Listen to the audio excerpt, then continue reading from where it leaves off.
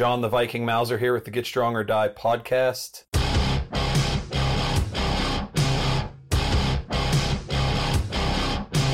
Today my guest is Nathaniel Day, old-time strongman. How are you doing today?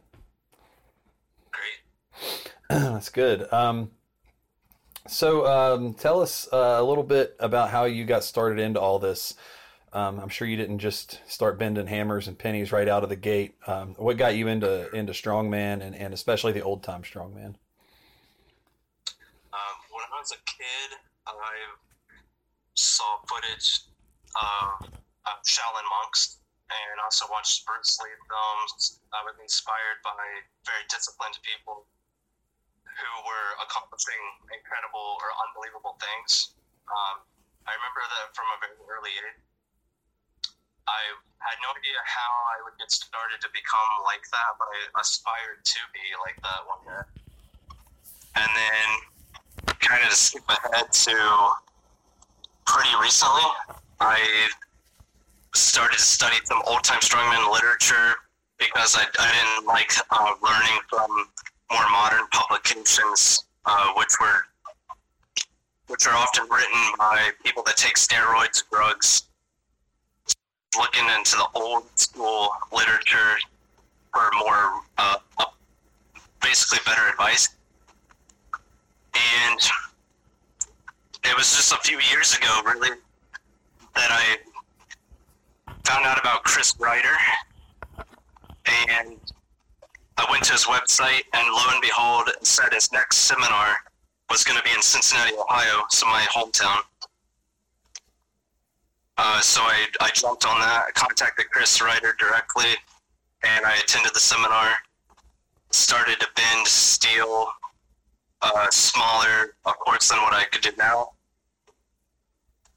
So that's kind of how it started. Very cool. Yeah, I just had I actually had Chris on the podcast not too long ago. Very interesting guy, very knowledgeable, and crazy strong too. And he's been in the game for a very long time, so he's a good guy to have as a mentor or as an instructor.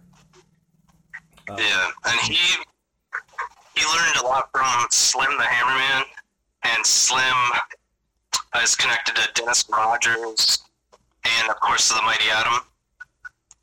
And it was a coincidence. I had read a biography of the Mighty Atom right before finding out about Chris Ryder. So when I met Chris Ryder, I actually took the book, the Mighty Atom's life story. I took that book with me to the seminar, and I had Chris sign the back page. I also have Slim the Hammerman's signature on there. Oh, very cool. So when did you decide? Once you started doing the the strength training aspect of it, when did you decide, like, hey, I want to do shows? I basically found out that I had a natural talent for it. I progressed so quickly, and I had a lot of positive feedback from people on Facebook and Instagram, other strongmen that I've met. There's a really good horseshoe bender who lives in Columbus, Ohio, is pretty close to me, so I visited him. And all these people just encouraged me enough and gave me the positivity and confidence that the next step just seemed logical to start putting on shows and to help spread the information and pass on the art form. And to keep it alive, basically. Cool. Now, I noticed I've been following your Instagram for a while now. And in addition to the old-time feats of strength, like, horseshoes, hammers, and things like that, bending those things, bending steel, you do a lot of body weight stuff, but not just body weight stuff, pretty advanced level body weight stuff. Can you tell us about that a little bit? I think it's because I am one of the lighter guys who does the old-time strongman tradition. So I what I have is a very high strength ratio, like strength to body weight, and that allows me to kind of do some like Spider-Man type stuff. Yeah. You know what I mean? So I'm very good at like rock climbing things, pull-ups. I kind of feel very light and just. At one point, I was, even while being able to bend coins, I only weighed 145 pounds. Now I do weigh like 175, which is still considered pretty small still in the strongman world. But that does allow for very advanced push-ups and body weight movements, one-legged squats, all that kind of stuff. Yeah. Now, do you think that stuff has a pretty good carryover to the old-time strongman? Do you think that the body weight stuff actually directly helps steel bending and things like that? It does if you do. You want to try to make it as unstable as you can. So the one-leg squats, the one-arm push-ups, when you throw things off-center and do things controlled, and basically you want that instability. A lot of my bodyweight training I did on gymnastics rings, and the rings like wobble, mm-hmm. and that wobbliness, your muscle has to work a lot harder to keep it balanced, and that is actually very similar to steel bending. Is there a when you bend a wrench or something, it's kind of springy, and it's almost like steel. When you try to bend it, it's kind of like it's alive, and it can move in different directions where you're weakest, and then it can stop bending. So you want to be strong all over, and work in weird angles. Okay, cool. Do you think and there's body weight strength definitely helps? Now, in most people, when you say unstable, I think that the common person thinks, like standing on those wobble boards or doing something with like a giant physio ball. But you're talking more like unilateral or just slightly unstable, not extreme unstable. Yeah, I'm talking more of you have to keep in mind that just like with a barbell, every time that you can do a certain number of reps, you want to add a little weight. Right. But with body weight, if you're doing squats, it quickly becomes like too easy. So you need to find a way to make it more difficult. So you start doing like one-legged squats, and then maybe you do the one-legged squat while holding a plate, like a 10 to 25 pound plate. And then after that gets easy, you start to do it explosively, and you're jumping and then switching legs. Yeah. Basically, the idea is be creative and constantly challenge yourself. Okay. Very cool. Do you do any kind of those the boards that you're talking about? There's what are they called? I just call them a wobble board, but yeah, there's different names for them. Yeah, those. Honestly, I haven't found much strength improvement from. I've played around with those, but I think that's totally unnecessary. Yeah, I think that's what I was getting at. I think most people, when they think instability, they go to those extremes, and there's a certain point where something is so unstable that you're not able to put in enough force or effort to get a real training effect from it, other than maybe simply having balance or something like that. And when you need strength and balance, you have to be able to use a certain amount of strength while you're doing that. And I agree. I think one-legged squats and things like that are one of the best ways to build up, or the best way to build stability. Because it's just unstable enough where you can still put forth a lot of muscular action. I think the most unstable type instrument that I would use for training would be the gymnastics rings. Yeah. And that's great for upper body strength. When you do dips on parallel bars, it's very stable, and so you stay in a straight line. And the muscle, the tricep, and chest gets very used to that quickly. It doesn't take long to like master that, but you switch from that to the gymnastics rings, and most people would do far less reps and find it very challenging. Yeah, I agree. And we have rings at the gym, and there's a big difference between the bars and the rings for sure. So what about like grip strength and hand strength stuff? Do you do anything specifically for that other than just the old time, bending steel and whatnot?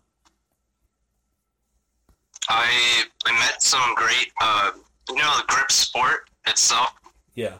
I met some arm wrestlers, and they had different grip implements. I actually got a loading pin and weights for that, and there's various implements that you can work your pinch grip or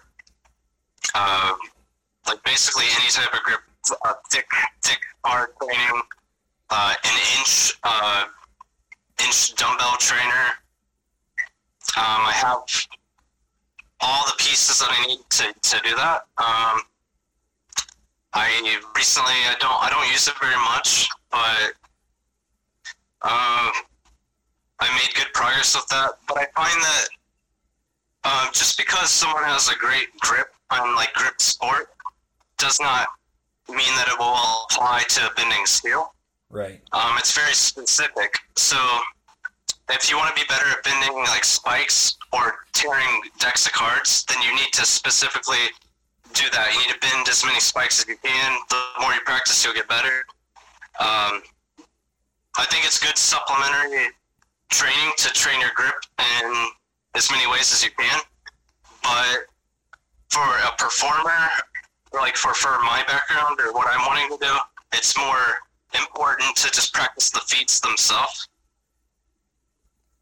Okay, cool. I know just from my personal experience, a lot of the feats rely more on the wrist than the hand, in general. And a lot of, grip sport guys or girls don't do wrist specific stuff. I mean, their wrists may be getting hit just because they're using a thicker handle or whatever, but a lot of those guys don't do wrist curls or rotation or something like that with their wrist. Arm wrestlers do, and I find that the arm wrestlers are usually a little better at bending steel than your classic arm lifters or grip sport. Yep. I've had a couple arm wrestlers that I taught to tear a deck of cards in half, and after just a few minutes, they were able to tear full deck of cards. So that shows you how much strength they already had in the wrist, just from arm wrestling. Yeah. Yeah, I think that's one thing that's greatly overlooked.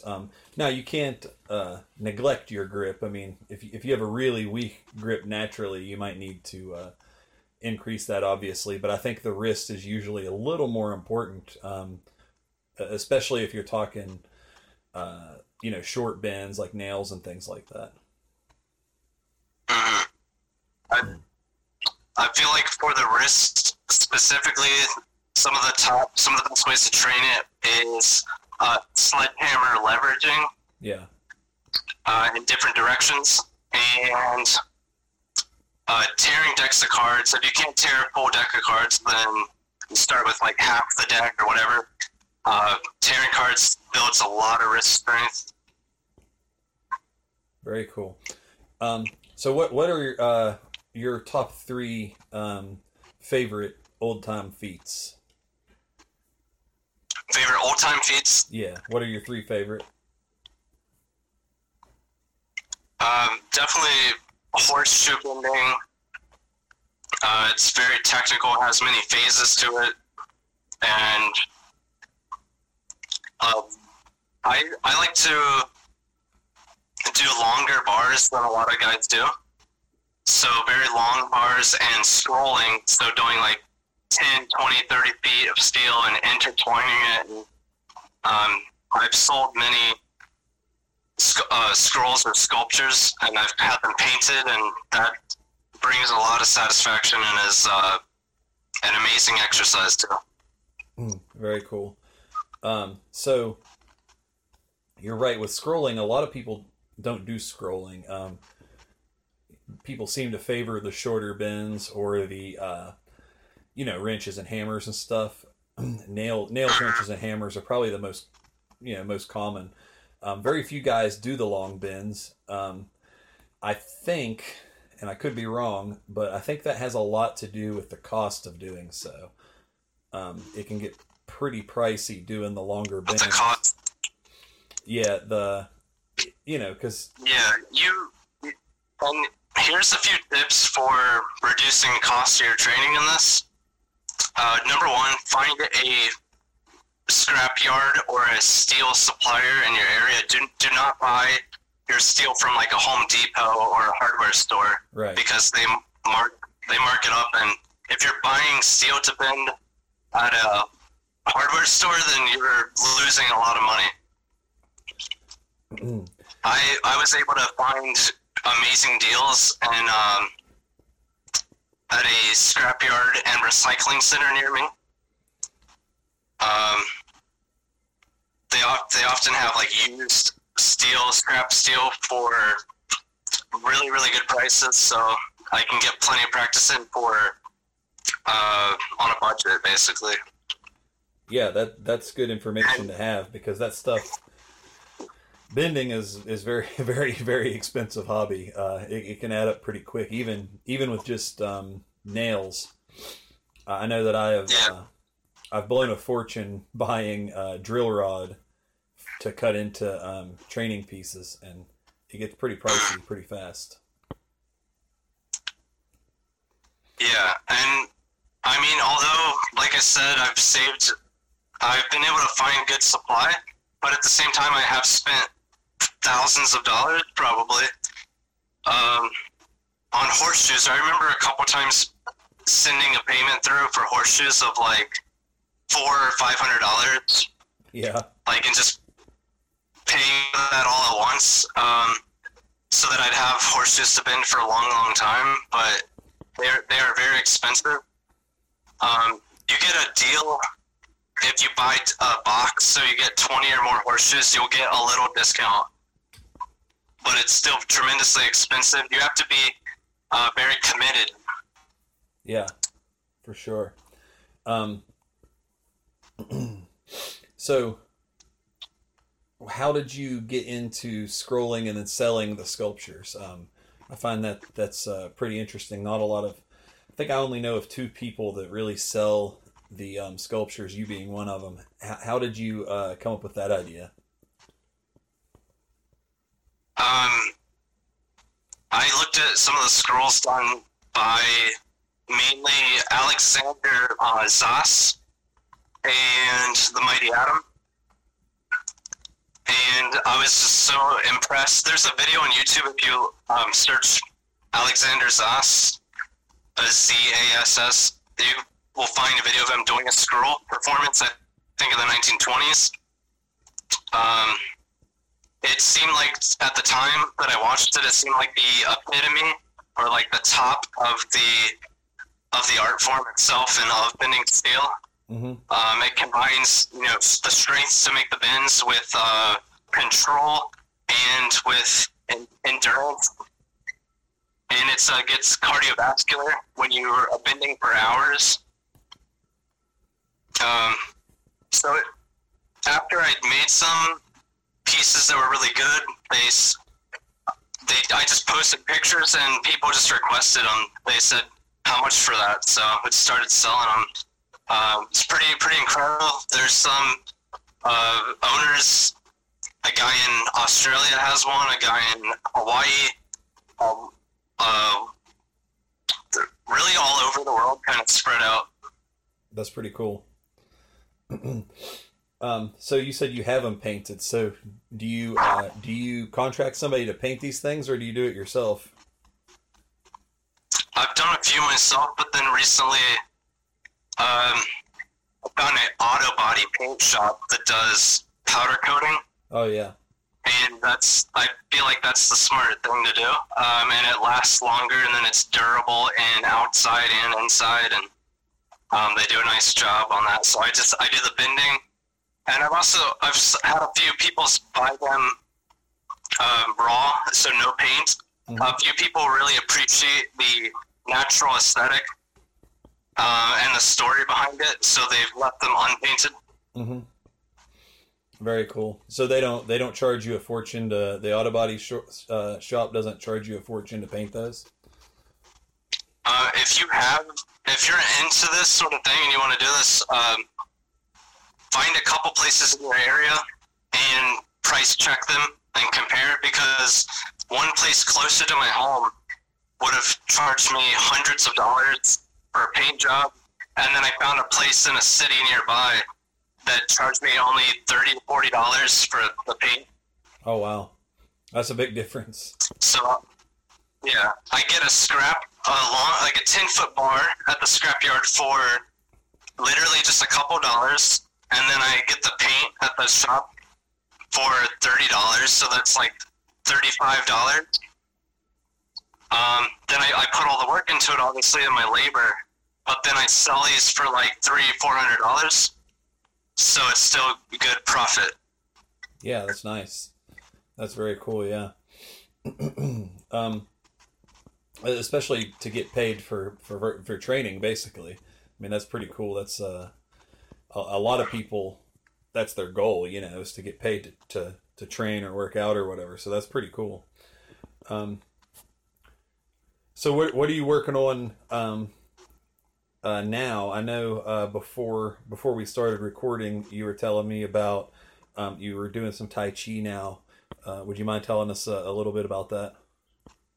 Yeah, so basically I realized after doing so many strenuous, like when you're bending steel, you're putting full body tension, short bursts of movements, and isometric, so you're locking everything up. Your tendons are taking a ton of abuse from like bending horseshoes.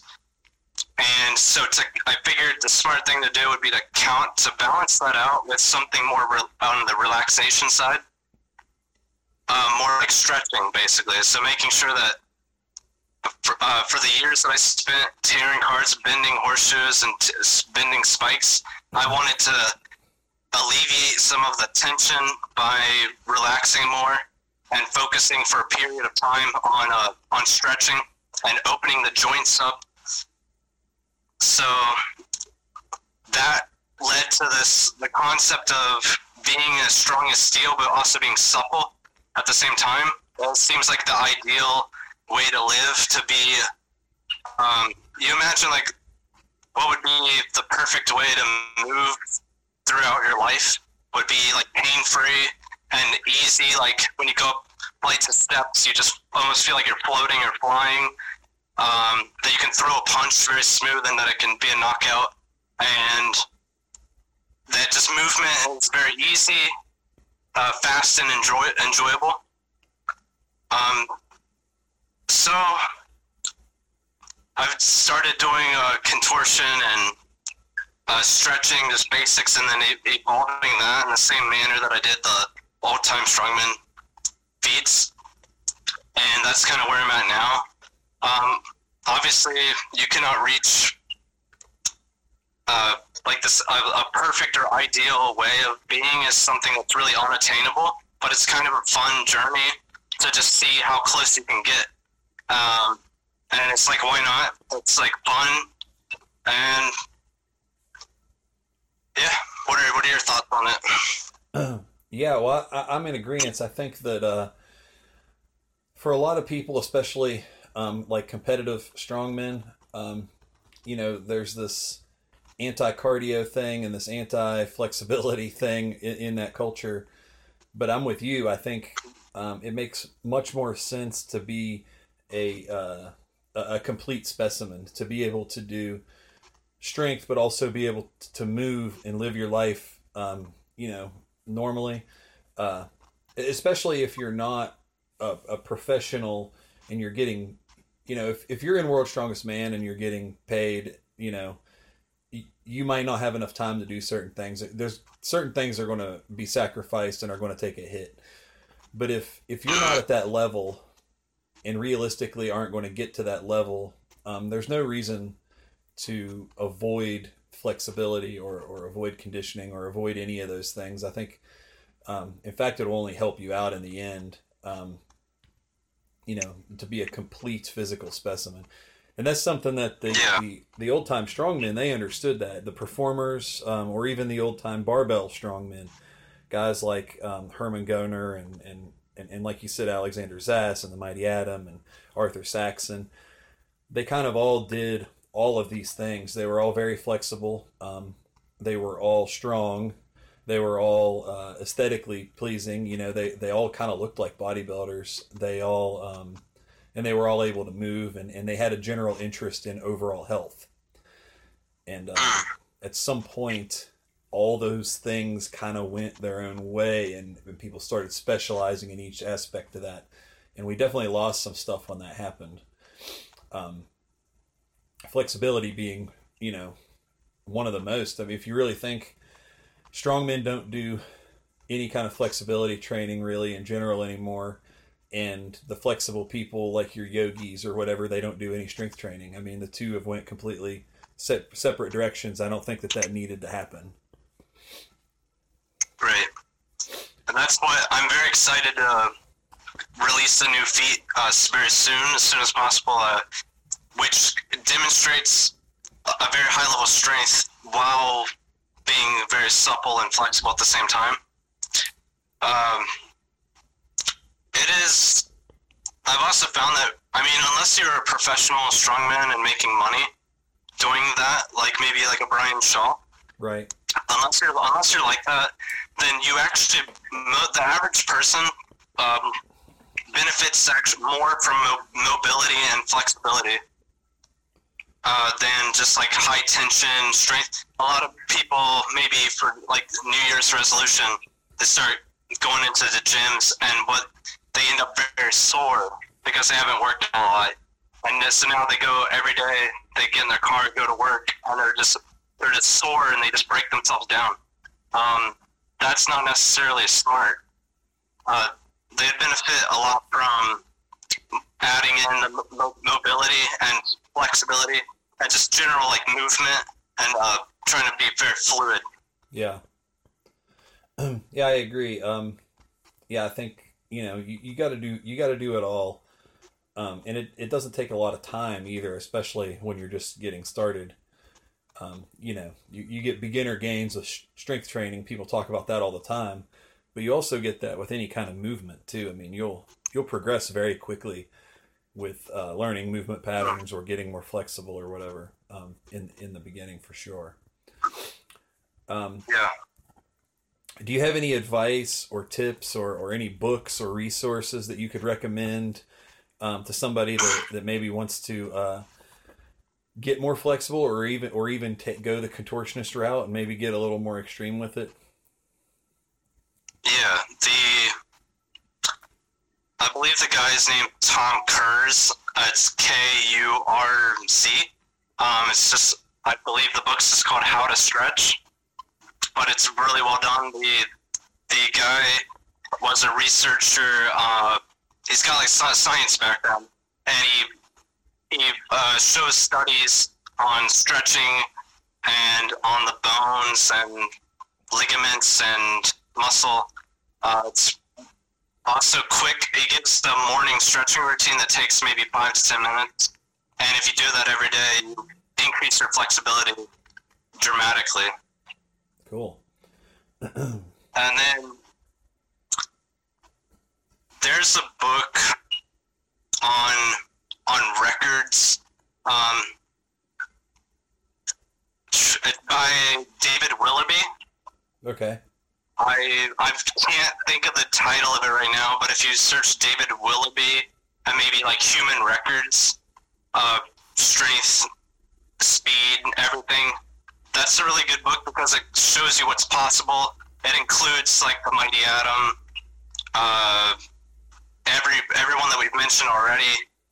This guy has categorized like Herman Goner, Eugene Sandow, Saxon brothers, and he's listed all their stats and all their feats that they were known for.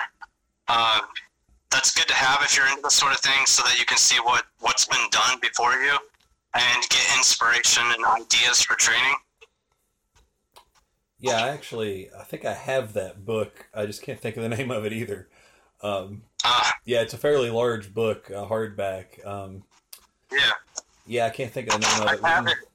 When I post the podcast, I'll post the name of that for everybody that's listening if they're interested.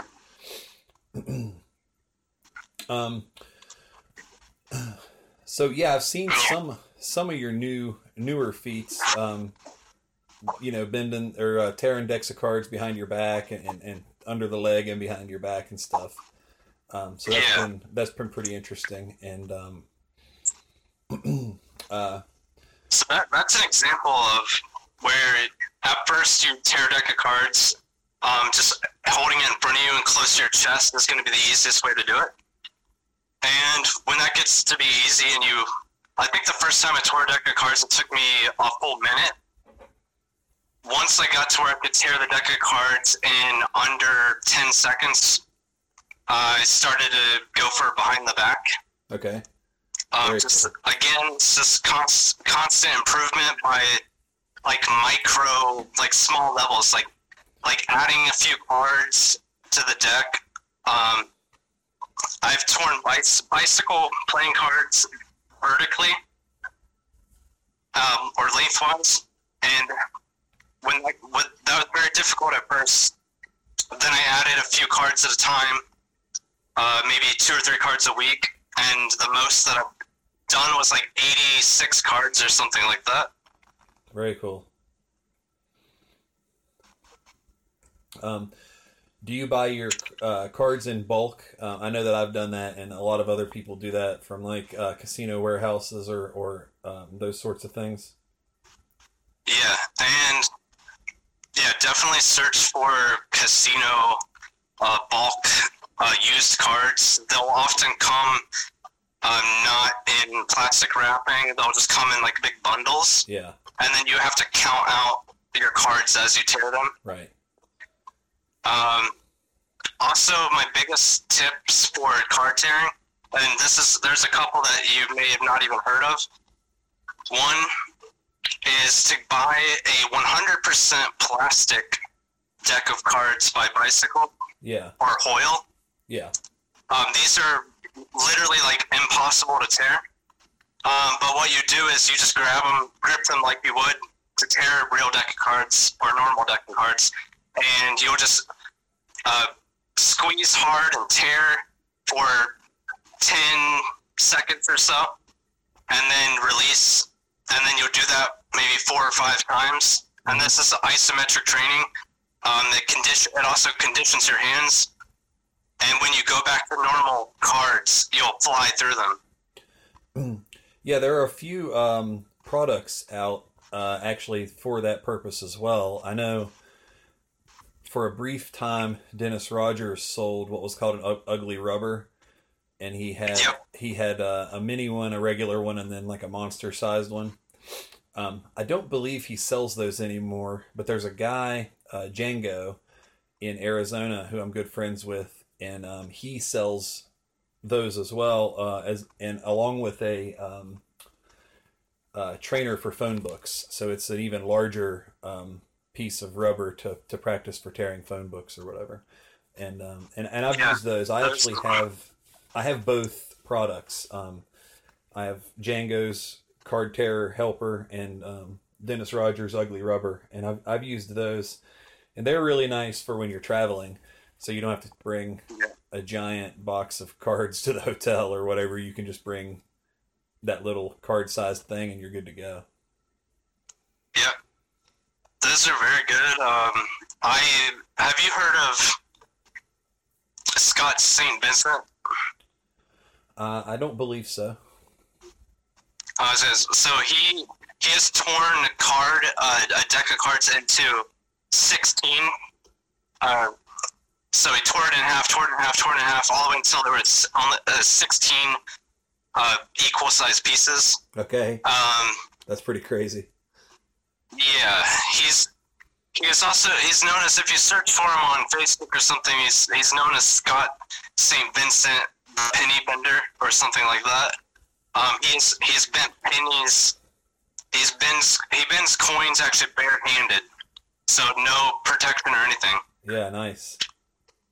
Now he's just known. The reason I'm bringing him up is because he is one of the best card tearers in the world, and I sent him a Facebook message, and he sent me his Dennis Rogers ugly rubber, the monster size that you mentioned. Mm-hmm. He actually gifted that to me, so I got that in the mail from him. Oh, wow. And I use that a lot because Dennis Rogers does not sell those anymore. Yeah, I don't think he does. When you go to his website, it's not available.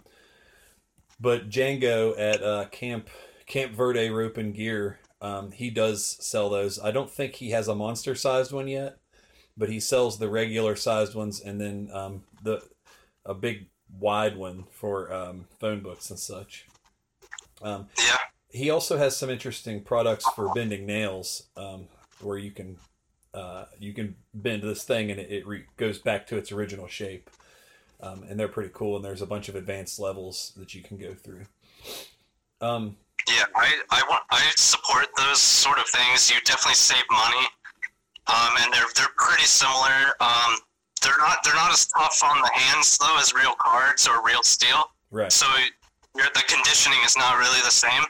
The real thing is a lot more painful, but it's definitely great, like you said, for traveling. And if you hit those things every day that you can, and in addition to that, throw in some real decks of cards, then you'll make very fast progress.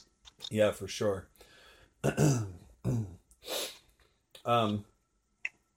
So you're doing, or at least we're doing a lot of performances. How many performances do you typically do in like a year or so? Maybe a dozen or something like that. Very. They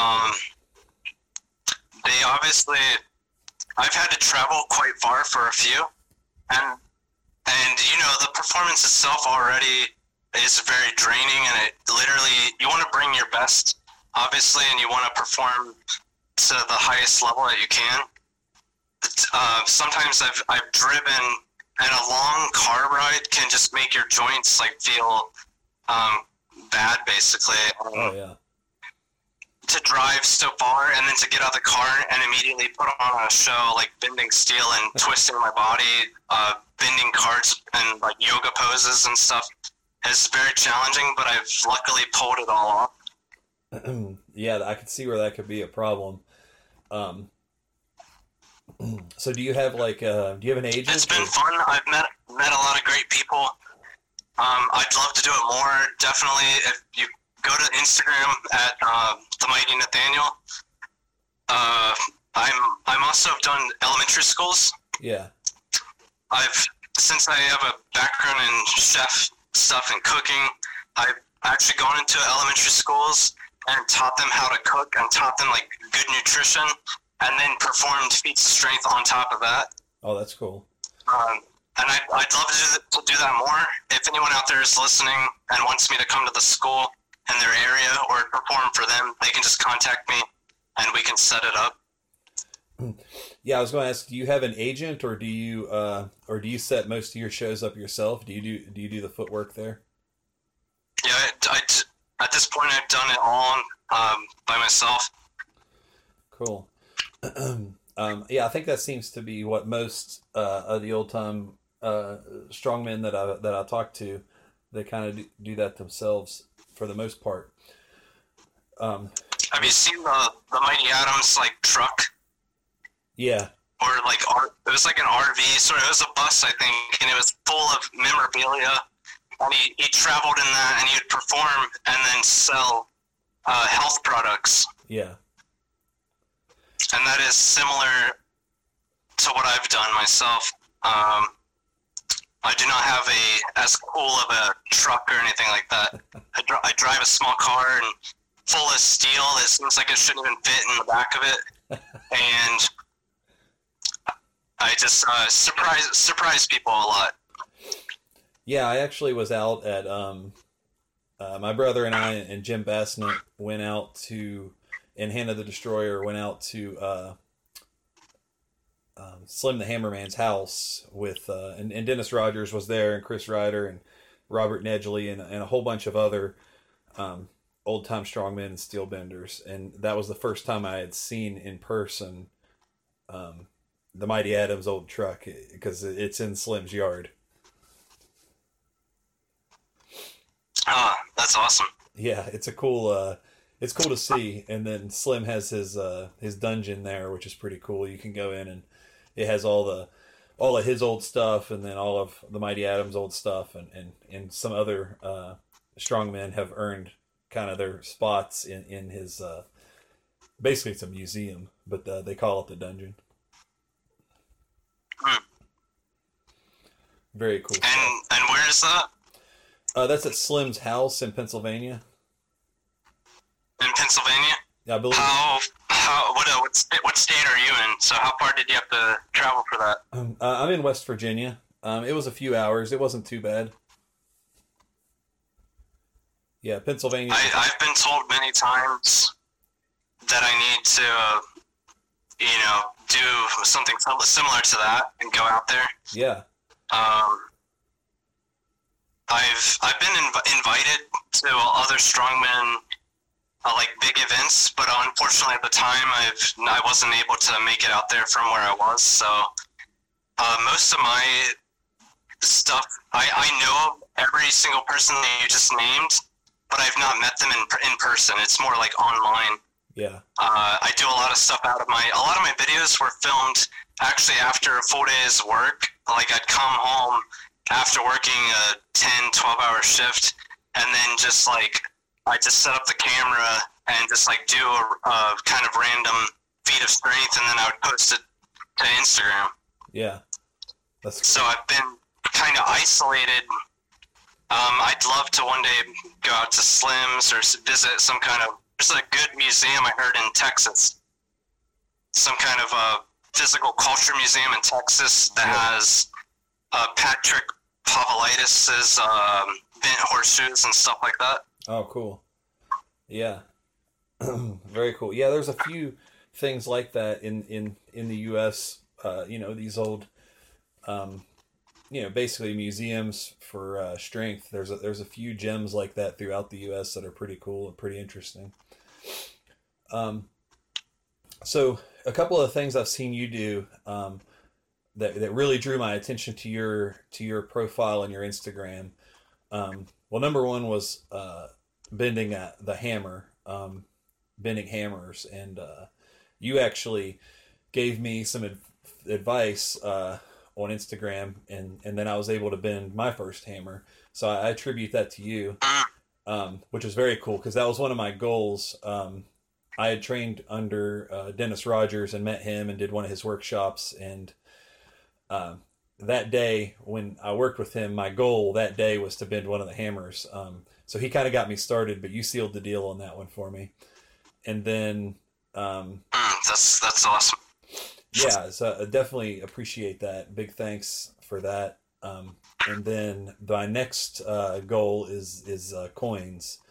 And there's not too many people bending coins. There's a little bit more now, but honestly, I think you and Chris Ryder were the first two that I really saw doing serious bends on coins, and that really drew my attention to your profile specifically.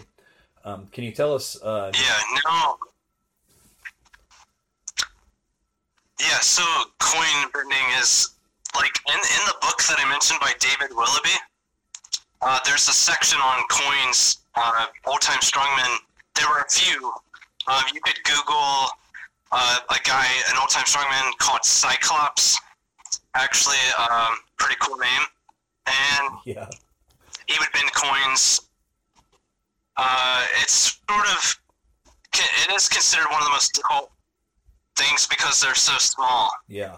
I think that's what makes it very difficult. They're small, so it's like, how do you even get a grip on this? Now I want to make a distinction between my coin bending and Chris Ryder's. They're totally different techniques. Yeah, I've noticed that. Chris Ryder does it in a much more gruesome and painful, kind of hardcore way. I have a lot of respect for Chris. I think I had a private phone call with him before, and he told me about how he's had nerve damage, and his hand will randomly go numb after he's bent coins. Mm-hmm. Like throughout the day, he might be at a shopping place or whatever, getting groceries, and he'll just lose feeling in his finger. So that's obviously demonstrates a high level commitment to the feat. It's very mental to be able to persevere through such an amount of pain. Mm-hmm.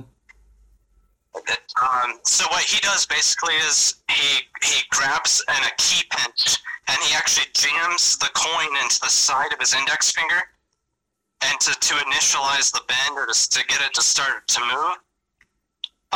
Whereas on what I'm doing is I wrap the coin in a cloth or strap, and then I put each end of the coin on my palms, on the medius part of my palms, and then I squeeze in between my thighs, and I just lay everything that I have into it, and I just squeeze really hard to get it to start to bend. So you can see a very different approach, but the end result is, a bent coin either way is very good. Yeah, for sure. But I would say Chris Ryder, the way that Chris is doing it is a lot more difficult and impressive. So I give him, total credit.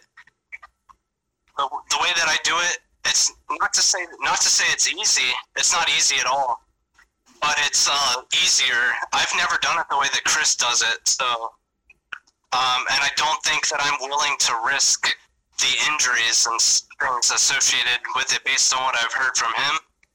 So I think that my way of doing it is a lot more safe, but maybe some would not consider it as impressive or as strong, maybe. Yeah.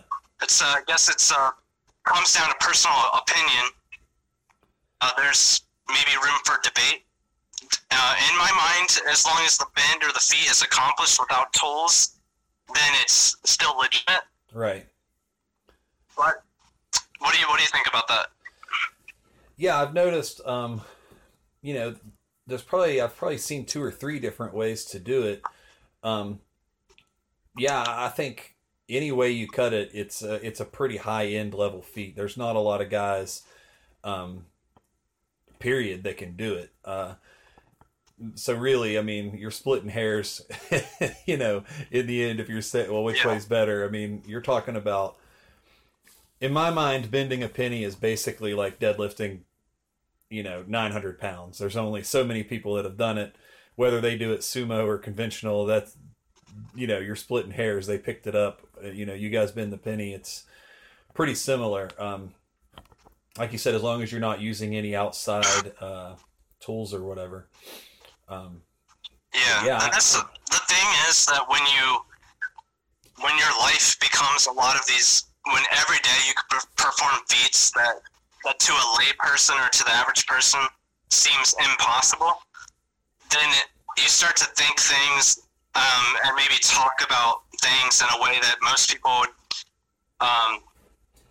be kind of shocked that, like, sometimes I'll be disappointed and I'll try, because obviously I'm trying to perform at a very high level, and so maybe what I perform will not be up to par with my standards. Yeah. But to everyone that sees it, like my family or somebody, they'll say, "What are you talking about? Like, that's amazing what you're doing." Right. But I think you kind of get used to. It's weird. It's a weird feeling, but you get used to such a high level of strength that you do start to think about things that most people would never think about, like which method of coin bending is more difficult or something like that. It's like to the average person, it doesn't matter. It's like bending a coin is bending a coin. Right. Yeah, I agree. Yeah. I think there's only so many people in the world that could get together and have that argument. So, you know, yeah, very cool stuff though. I'm pretty impressed with that one. I think also you've been a bunch of various different coins as well, right? I think you had been some Canadian coins and then a few American pennies and things like that. Can you tell us a little bit about that? So I was very enthusiastic, and I went out on, I think it was on Amazon.com. I bought a bag of world coins. You can get very cheap. You can get like a collection of old coins, and I just started to pick up every coin, like a coin from India, from Ireland, anything, you name it. And I started to try to bend them all. Very cool.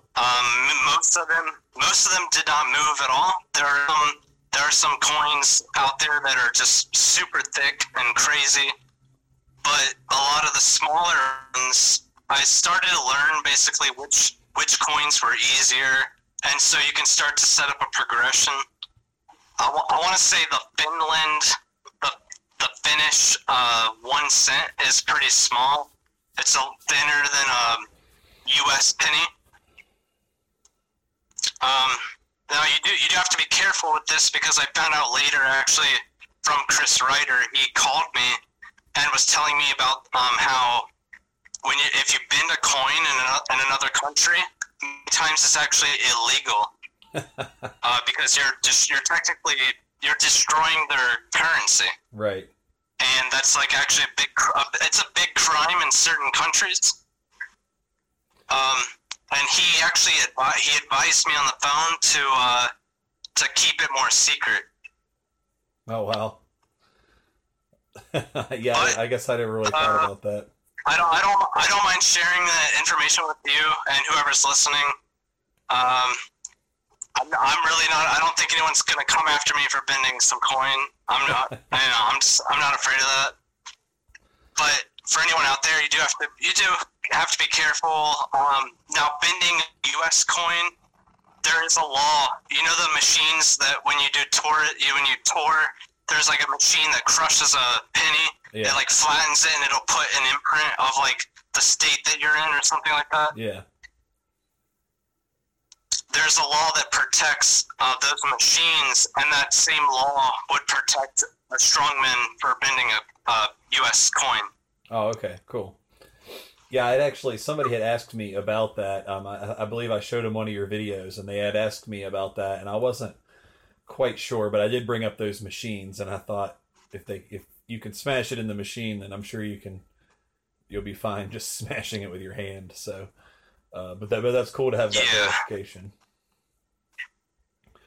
Now, like I said, I've been so enthusiastic in my training that I didn't think at all for a second about like laws or like getting in trouble. Like that never crossed my mind. Right. And I think like most strongmen throughout history, they probably were just trying to push themselves and find the most challenging thing that they could do to demonstrate their strengths. Right. So as a strongman, you don't even consider like law. You just do the best that you can at the feat. Yeah, for sure. Cool. So you offer some online coaching, is that correct? Yeah, so it's very good for the progressions, like knowing, for instance, we're talking about coins. Which coins would you start with? Which decks of cards, which brands are softer versus hard ones? Which horseshoe brands and sizes are easier to bend versus harder to bend, etc., etc. Plus the body weight strength training, plus all the other modalities I've come across. A lot of it's been trial and error. A lot of it's been going to seminars. I've paid a lot of money to learn from some of us in the world, and all that information is available to someone who wants to work with me.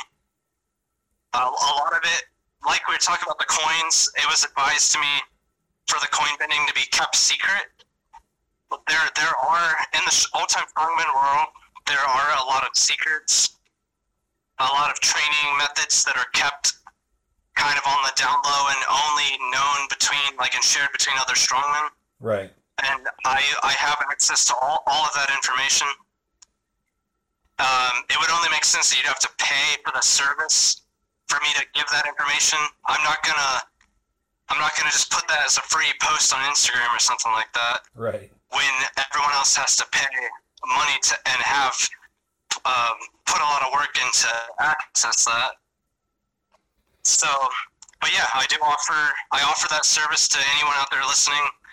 They can just contact me through the Instagram at the Mighty Nathaniel, or email at nathanielsday@gmail.com. Very cool. I think, yeah, like you said, there's a lot of secrets in old time strongman, and in my opinion, those are well worth paying for most of the time. And knowing the progressions is that is a super important part of old time strongman and coaching, because you could easily, there are plenty of people that could tell you, you know, how to bend a horseshoe, but if they don't tell you which horseshoe to buy, you may never bend a horseshoe, because there are horseshoes out there that right. that nobody's ever bent. So it's very important that with a good coach that they will tell you the progression, and they'll tell you exactly where to start. So if you're out there and you're interested, just hearing Nathaniel say that, I would say that, you know, he's probably a good guy to go to as far as the coaching goes with that sort of stuff. So definitely check him out. That's the Mighty Nathaniel on Instagram. Definitely follow him. He's got one of the best, better Instagram pages out there, in my opinion. Definitely worth checking out. I don't hesitate at all to refer people to other coaches. There are certain things that Chris Ryder has a lot more experience at, and I've not hesitated to tell someone, instead of using my service, I'll say, hey, contact Chris Ryder. There are certain things that people have specialized in, where I basically, though, I know a lot of the people in the field, and so I'm able to point people in the right direction. Mm-hmm. I try to remain humble enough to, it doesn't have to be through me, basically. Right. There's a lot that I can help. There's a lot that I can help with, but I recognize quickly when I can't, and I get people where they need to be. Very cool. Yeah, we're about out of time. I want to thank you very much for taking the time out of your day and joining us here. And you've been a wealth of information. I'm definitely going to have to go back and re-listen to this one just so I can take some notes. But I want to thank you very much for being on here. And again, check him out on Instagram, Mighty Nathaniel. One of the best Instagram pages out there. And if you're interested in coaching, just shoot a private message on there and he'll get back to you pretty quickly, in fact. So hit him up, and maybe we'll have you back on here in the next season and see where you're at with your new feats and everything. Yeah, I would love that. Thank you very much. Yeah, thanks again. This has been John the Viking Mauser with the Mighty Nathaniel. Get strong or die.